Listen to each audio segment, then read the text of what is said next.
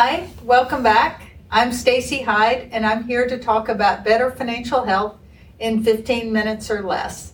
And today I wanted to talk about something that I mentioned briefly in a prior podcast when I talked about how to invest through your work 401k or 403b plan. I want to talk about investing on your own. That's gotten a lot of attention since we've been through the pandemic, and a lot of people at home sort of installed the Robinhood app and got investing there. Fidelity also has a very good retail app that a lot of people have tried their hand at. And one of the things that I've noticed is that people oftentimes start investing on their own because they want to buy a particular individual stock. It's something that they either use a lot. Apple's been a very popular retail stock for years, or it could be their neighbor told them about a stock and they looked it up and they got real interested in it. But what I would tell you, for most people, buying a stock like that, just one stock here or one stock there, that's really more like gambling than it is investing, because what you're doing is you're putting all your money on one stock or a couple of stocks. What investing really is it's recognizing how markets work, and by that I mean the market over time has gone up. Now there have been some big drawdowns. Last March was one, March of 2020. We had the Great Recession where it went down in 2008 and then bottomed out in March of 2009. But if you take a step back from there and you look at it over a longer period of time, you see that markets have gone up, substantially so. And they've outperformed things like bonds or savings accounts. But the reason for that is in any one particular point in time, your account could be worth substantially less than the money you invested. And that's what we call risk. And in order to be compensated for taking that risk, you have to expect to get more money in return. So how do you do that, and how do you do it as safely as possible? Well, when you'll often hear people like myself talk about what is a diversified portfolio, and what do they mean by that? There's a lot of words we use in the financial industry that I'm sure just sound like jargon to most people. So what I mean by that when I talk about a diversified portfolio, I mean a broad cross-section of stocks, meaning big companies, middle size, smaller companies, and companies that are domiciled both in the U.S. and throughout the rest of the world. So if you're going to build that, you can actually do it very inexpensively using what are known as index funds or exchange-traded funds. They're very similar. An index fund, what it does is it tracks the performance of an index. So every night on the news, you'll see the S&P 500 index. That's very popular. You'll also hear people talk about the Dow, but that's 35 industrial stocks, so that's not as representative of the market as a whole. So when I talk about it, I'm talking about the S&P 500, or even broader than that, because that's 500 large companies.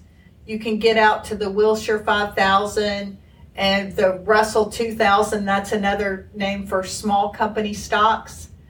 And so you want to build your portfolio, and you want that exposure because smaller companies have historically returned more than larger companies. But because they're smaller companies, they've had more ups and downs, which is why you want to kind of marry the two together. And then you also want companies that are not domiciled here. A lot of times we'll think of companies as being U.S. companies when in fact they're international companies. Toyota Motors is one. Medtronic has a big presence here in Memphis where I'm located, but that's actually now they're domiciled over in Ireland. So there's a lot of companies, particularly pharmaceutical companies, that are internationally driven, and you want that exposure. Now, over the last 10 years, U.S. markets have actually outperformed their international counterparts. And large companies, particularly large company growth stocks, have outperformed. But there are periods of time where value will outperform. And by value, I'm talking about stuff like Walmart, Procter & Gamble, sort of your basic everyday type. They're not as sexy, but they are there and people use them all the time. And so you want a good mix of those. So it's not quite as exciting, but guess what? Your returns are going to be more consistent. And if you're using an exchange traded fund, which is just a fund that trades like a stock, but is really a group of stocks, you're going to do well over time, and you're not going to have to invest a lot of time managing that portfolio. So if you get a portfolio of, say, large company stocks, you get a mid-cap index fund, a small-cap index fund, an international index, and an emerging markets fund, you can put those together, and you really only need to come back and do anything with it maybe once a year.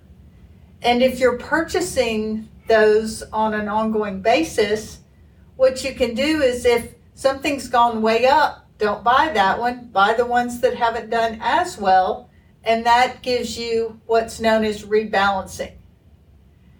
And it's going to be also very tax efficient if you're doing that, meaning that you're not going to incur much in the way of capital gains or dividends that are taxable on those.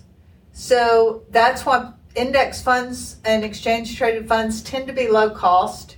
You're looking for, on average, your US based funds should have expense ratios below 0.25% or quarter of a percent. We often refer to those as basis points. So 25 basis points. And then your international may go up to 0.5%, and emerging markets may go up as high as 1% because it's harder to do the investing in those types of companies. So you want to pay attention to what you're paying in expenses, and you also want them to be tax efficient. Now, if you want to buy a stock here or there because you're interested in it, by all means do. But be careful. We see a lot of times people buying a lot of stock in their employer. That can be great. People feel like they know a lot about them because they work there. But guess what? You already have a lot of exposure to your employer. You work there. So your pay is tied to their success. They may have a profit sharing plan where you're part of the money that goes into your 401k is tied to how the company does. So you actually have a lot of exposure there already, so you don't want to get too much in any one stock. We recommend limiting your exposure to any one stock to 5% of your investment portfolio, because that'll keep your risk down.